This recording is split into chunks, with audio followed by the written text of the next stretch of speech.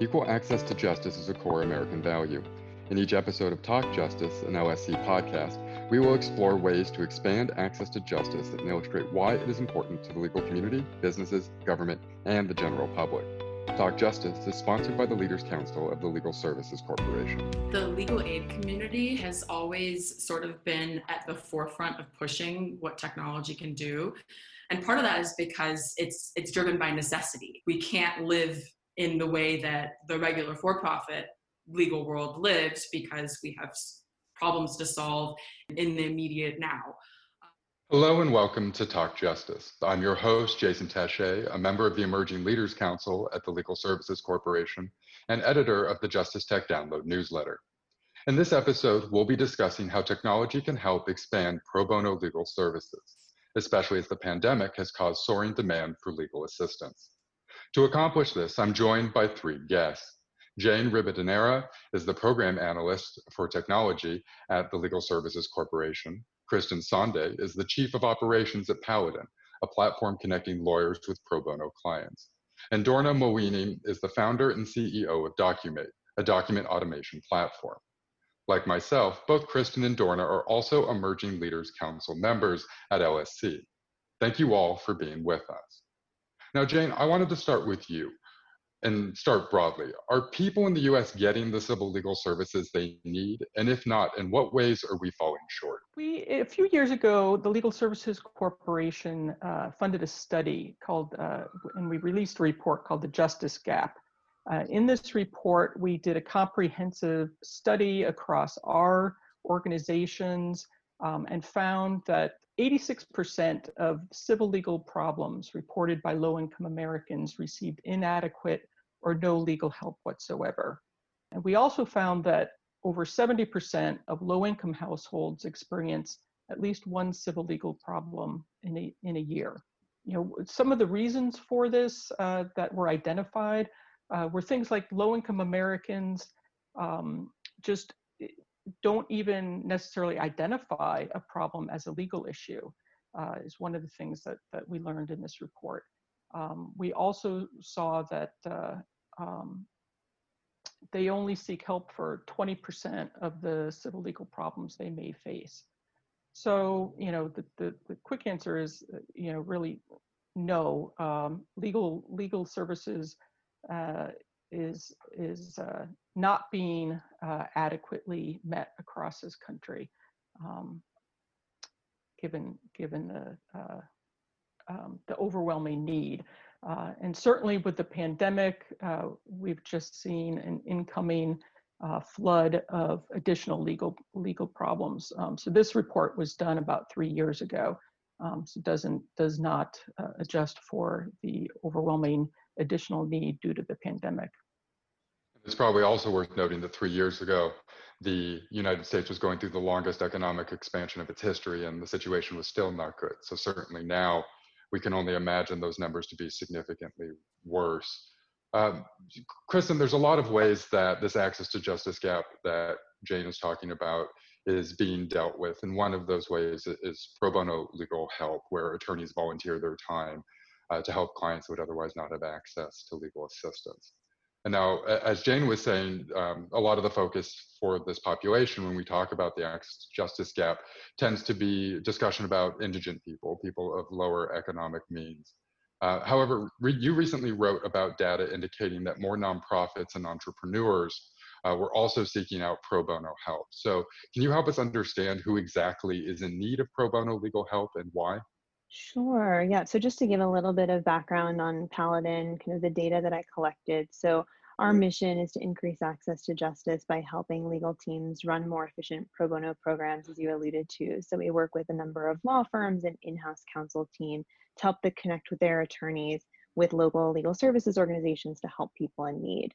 So we looked at some data regarding pro bono work from the first half of this year compared to data from this time last year. And to your point, found that about 30% of pro bono recipients were nonprofits and low-income entrepreneurs.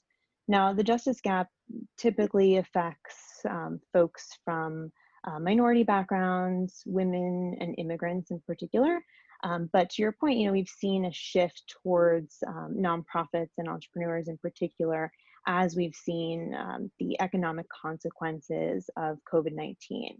So as we see funding sources and revenue dry up, and we've seen the government implement a number of programs to help protect jobs, we saw a huge shift in need and resources being allocated to help people claim these different program benefits.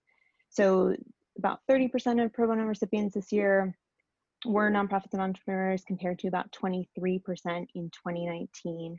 That has since decreased a little bit as these programs have sunsetted, but we did see a big shift there. And of course, there are other related pro bono consequences around economic incidents related to COVID, such as unemployment benefits and other things like that, that we're seeing spike around the economic consequences.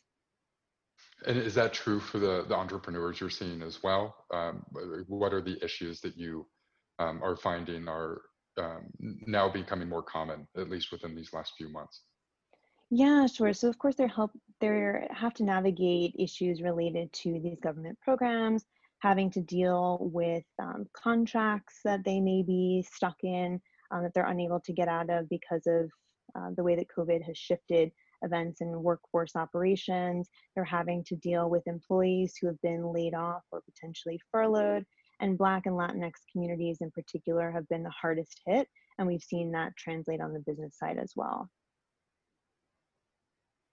I want you to dig into that maybe just a little bit before I bring Dorna into the conversation. But at the moment, the country is seeing racial and ethnic disparities in everything from access to medical care to policing to eviction.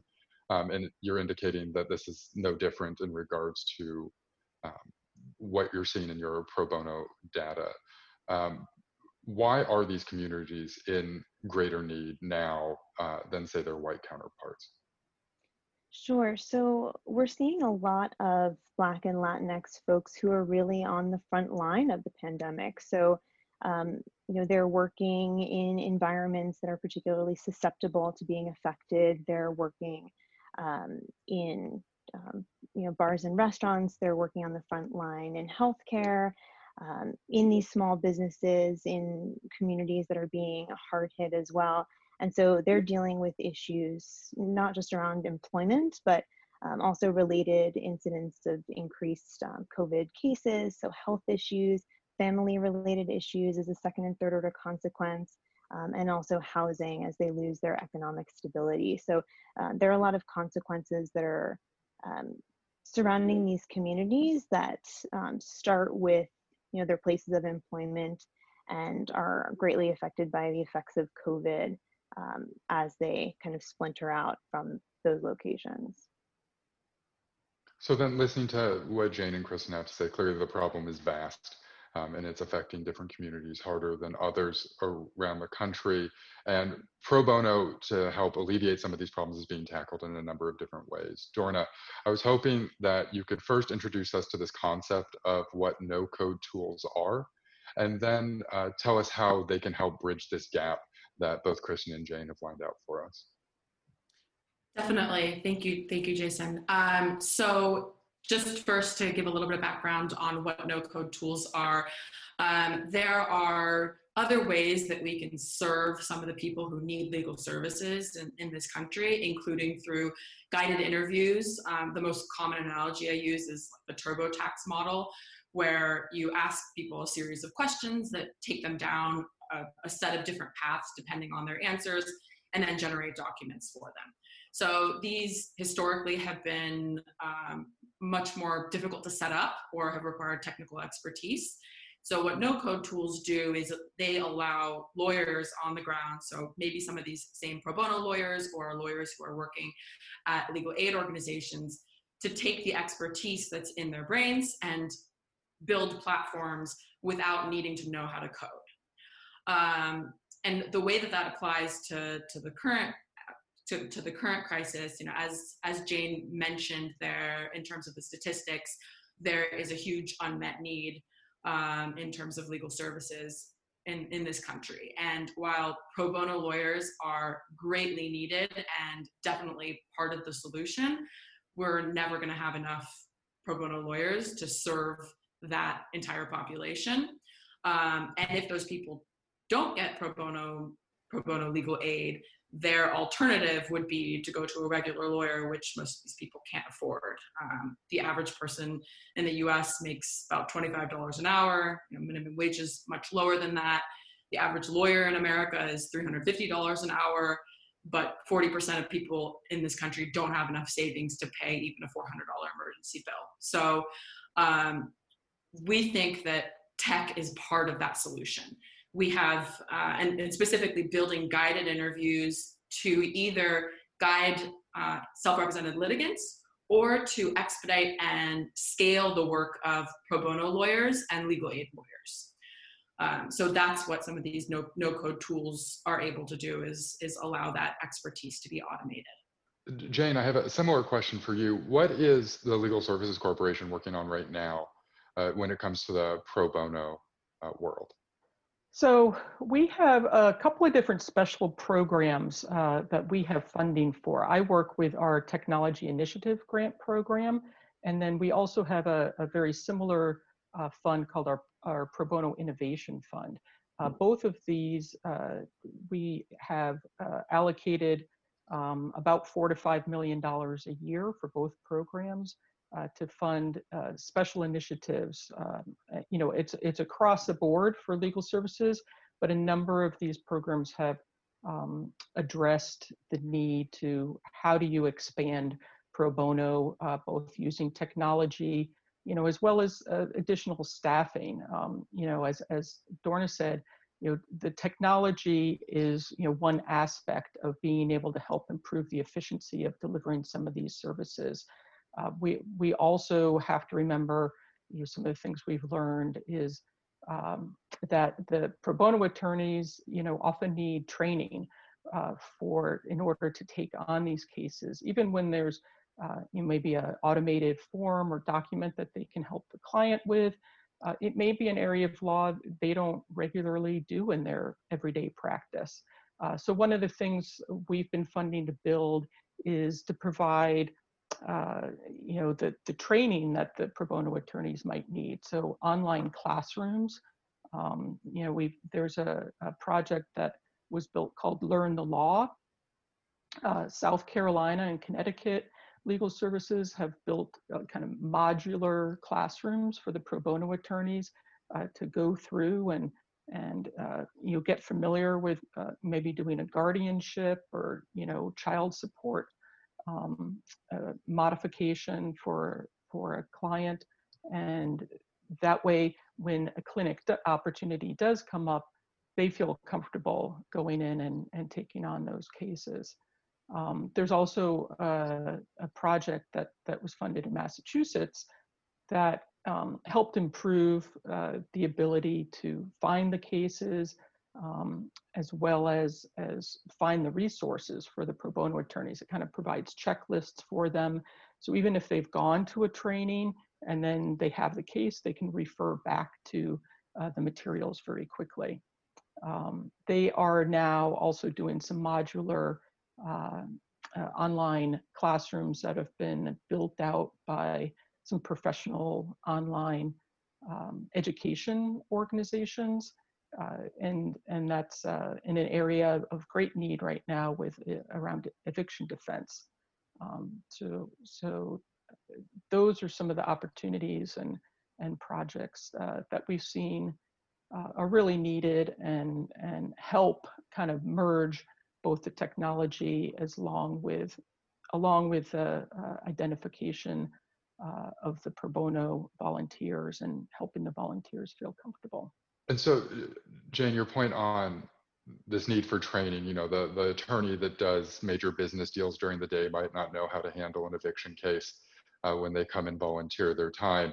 And so obviously this is like the first hurdle. But after you go through the training, Kristen, I'm curious to this, is that some of the data that you had indicated that when the pandemic started and the quarantine started, you saw more people volunteering their time for pro bono, and then that number has begun to drop off more recently. So after this investment into training a pro bono attorney happens, whether it's in person or online, what are the efforts that can be made to retain these people, to make sure that they keep coming back, that they're frequent flyers in the pro bono system? Sure. So I think something that was really exciting for the pro bono community is that, not only did we see an increase in pro bono engagement overall, but we saw a number of folks take on pro bono for the first time. And that was encouraging because, as a pro bono counsel once told me, no one does pro bono just once. So I think there is, a deep sense of interest and willingness and enthusiasm in giving back to one's community, especially during such a difficult time. So even though I think we did see a peak in pro bono in around April, when folks were getting into more of a remote cadence and undergoing these trainings and taking on their first cases, things did die down a little bit.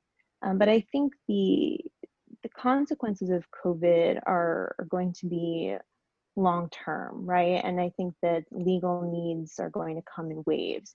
So we saw a huge surge in that work for nonprofits and entrepreneurs towards the beginning. We are about to see a huge surge in housing issues as protections sunset in the coming weeks and months.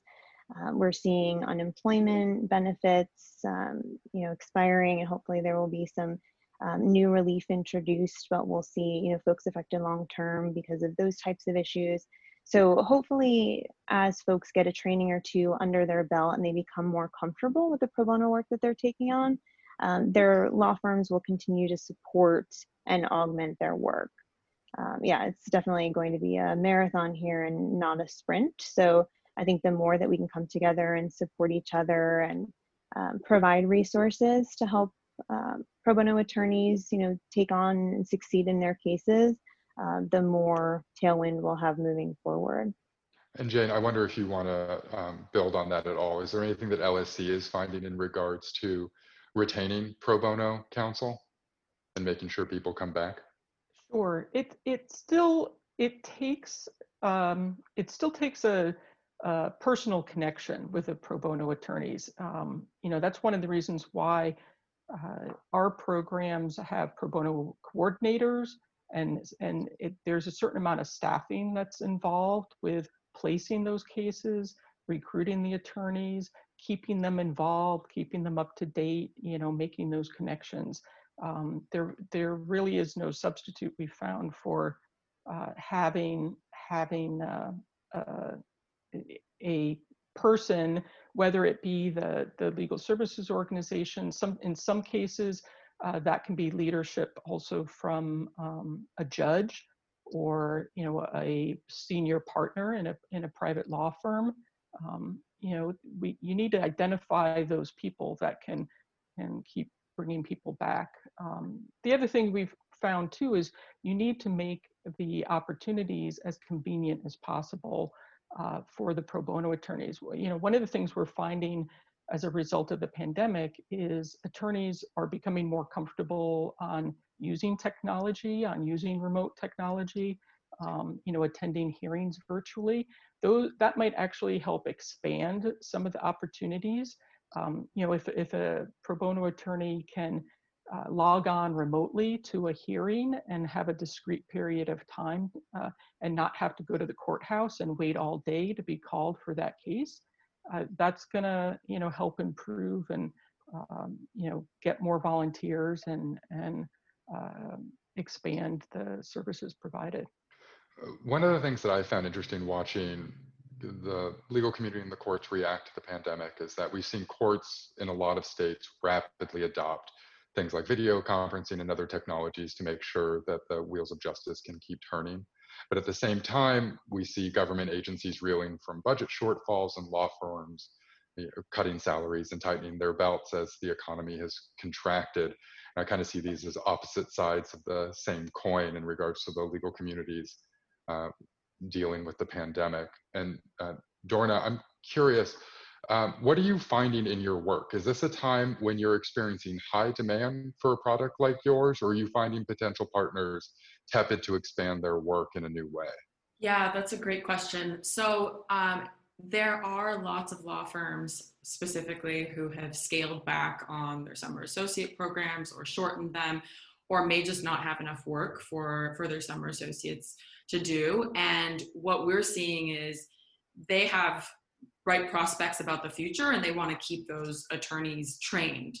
And so it's actually been a really great opportunity for some of those law firms to give a helping hand through their associates and summer associates to work on pro bono cases, or also to work hand in hand with legal aid organizations to build out some of the tech tools that they may not have had the time and bandwidth to work on before. We have been really pushing that in terms of just building relationships between law firms who have those excess resources or want to have additional training, and legal aid organizations who need to be connected with them. Now, one of the things that was brought up earlier in the call that I'm interested in maybe digging a little bit more, and Jane, I think this, correct me if I wrote down the stats wrong, was that about only 20% of low-income Americans actually seek out legal help for the legal problem they're having. And it seems like there's an identification problem here. People don't know that the problem they're having is a legal problem. So I'm curious if and I leave this open to any of you, if there are aspects of the programs that you're doing that are helping people know that they should be clients for pro bono legal services, because it seems like even though there is more demand than supply at the moment, like that demand could be significantly larger than it even is now. And I'm curious how you are considering tackling that. Kristen, I see you nodding, so maybe I'll throw it to you first. Yeah, well, it just reminds me of a few different initiatives I've been reading about recently. So, so as we've all heard, Utah and other states are now thinking about a lot of regulatory reform that would make it easier for example, folks who are not lawyers to get involved with legal assistance. And one project that I worked on with the Chicago Bar Foundation, Chicago Bar Association's task force, was identifying the role for community justice navigator as one example of someone who would be already a local trusted community member, maybe someone who works in a school or in a religious institution, who people can go to talk about some of their issues. And as we alluded to in the beginning, folks don't know that they're necessarily legal problems. They just have a problem and they can go to this person, talk through them and then get a trusted referral to either a legal services organization or online resources, self-guided interviews that can help address these issues or at least direct them to folks who can assist. So I think there's a lot of opportunity for regulatory reform to help folks identify problems, legal problems where they can seek help. And then I think there's also an opportunity for the majority of folks who get turned away from legal services organizations because of capacity issues to turn to online resources that are vetted, that are automated to help with some of these questions to resolve on their own, or thinking about some of the new pro se litigant tools that are out there, thinking about companies like Courtroom 5 and People Clerk who are addressing folks' needs who are going to court on their own, just helping them understand and navigate the system in a more thorough way and a better educated way would be meaningfully better than no resources at all. So those are the things that have been top of mind for me recently. Yeah, the legal navigators is a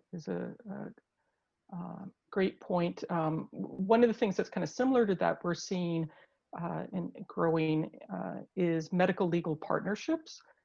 So a legal aid organization will partner with, say, a children's hospital in their community and actually have an attorney in the offices. They'll go in and train some of the medical providers to help issue spot that something might be a underlying legal issue or have a legal solution. Say, for instance, if a child is coming in and has asthma problems, there might be mold issues in their home. So they could refer them to the attorney to kind of dig in and recognize that there might be a legal solution to those issues. The other thing in terms of some technology solutions to address this, we've been working with a Stanford Legal Design Lab on a project to develop a legal schema. It's kind of technical, but essentially what it is testing that if you're tagging the trusted legal aid and legal statewide websites that have been built up across the country with appropriate tags to allow, when people are using more natural language to do searches on Google, that those results will rise up in their Google results, and they can go to the websites. Some of those websites now might be building chatbots to help kind of do a question and answer. A lot of them have, for many years, have had some live chat navigators, so that when people visit the sites, they have volunteers. Sometimes it's law students. Sometimes it's even just legal navigators that are working on this chatbot in order to help the person identify what their need might be and point them to the right resources to get help.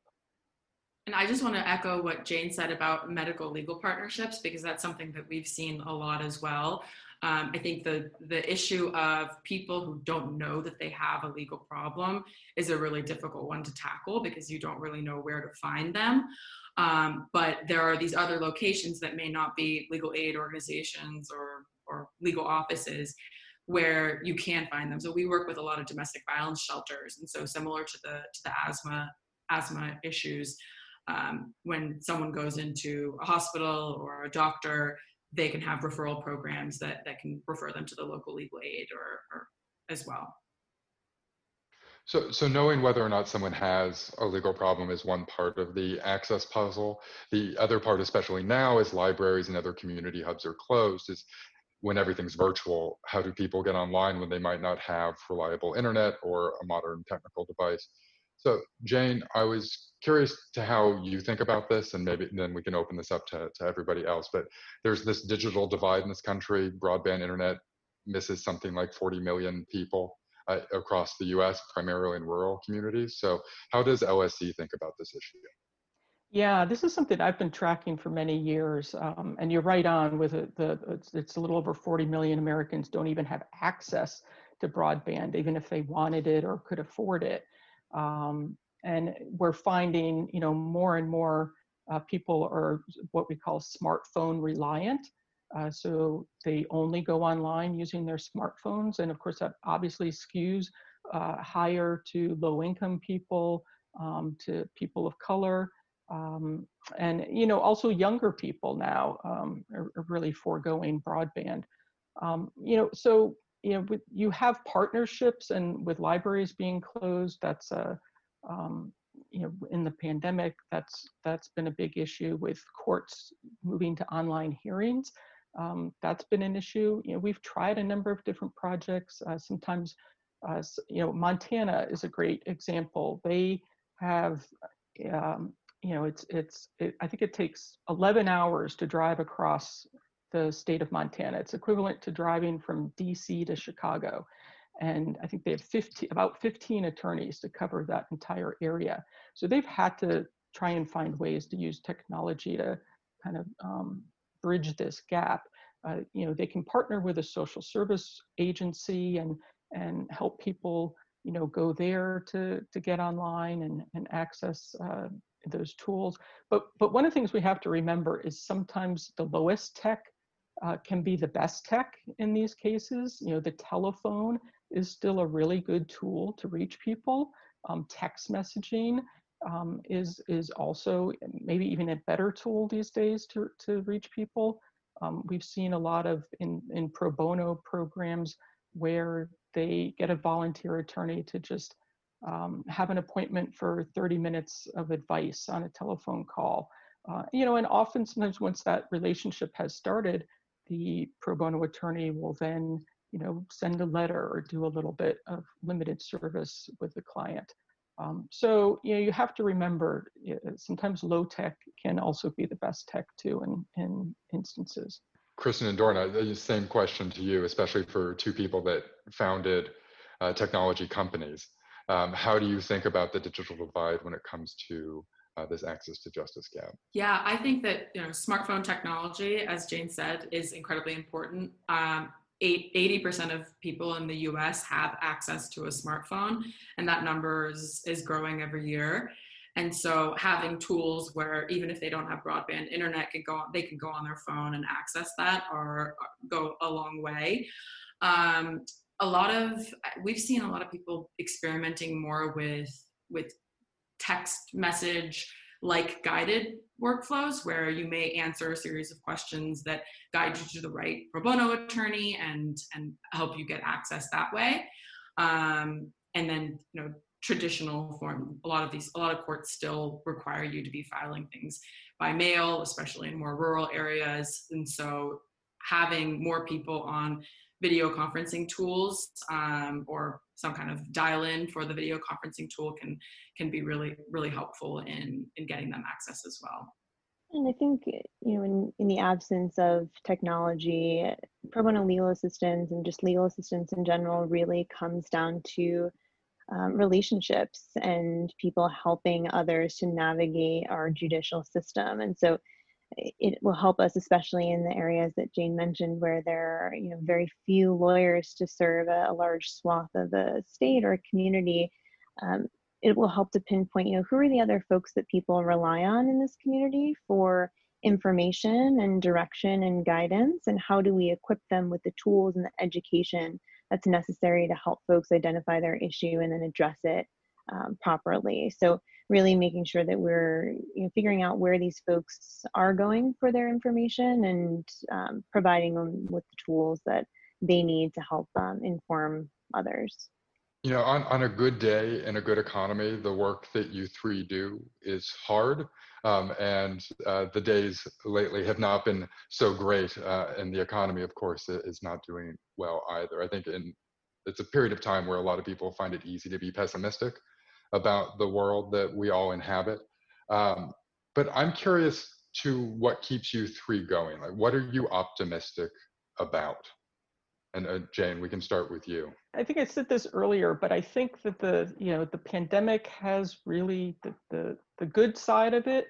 And what I'm optimistic about is that things that we've been pushing for many years and have seen very slow adoption of, has multiplied in so many ways. How people are making connections and using technology. And courts are changing some of their systems and some of their processes and making it easier. And I don't think that we're going to go back to the way it was before the pandemic. And that makes me optimistic that I think people have seen that some of these new ways of doing things can actually work and will be continued to be adopted and maybe brought more into just the regular processes of the way that courts work and the way that people can obtain access to justice. Kristen, what keeps you going? So, in the past few months, we have seen just a huge surge in interest and engagement in pro bono work, really more than in the last few years. I almost want to say combined, because people are so eager to plug into their communities and figure out a way to help. So I've been so encouraged by that. And, the number of folks who are doing pro bono for the first time, who are getting trained, who are stepping outside of their comfort zone and really being able to make an impact is incredibly encouraging. And hopefully as all these COVID consequences continue on, we'll continue to see that type of engagement. And Dorna, what are you optimistic about at this time? Yeah, I think that the legal aid community has always sort of been at the forefront of pushing what technology can do. Every single year when I go to the LSC TIG conference, there are conversations being had there that I think feel like they're very much on the edge of what's being had within the rest of the legal community. And part of that is because it's driven by necessity.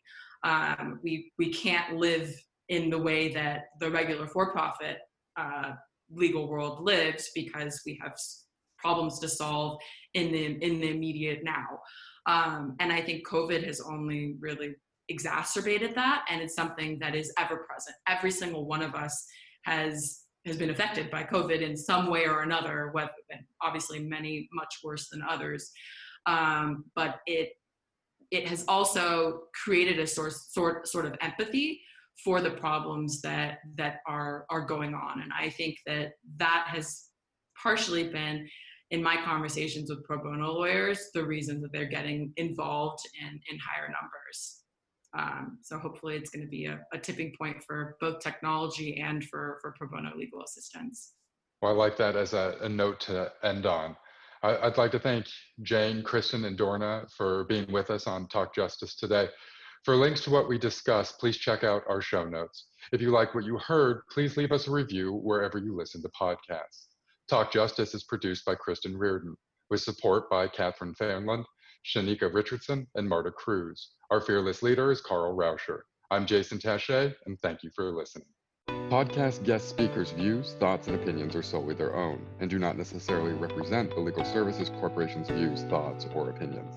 The information and guidance discussed in this podcast are provided for informational purposes only and should not be construed as legal advice. You should not make decisions based on the podcast content without seeking legal or other professional advice.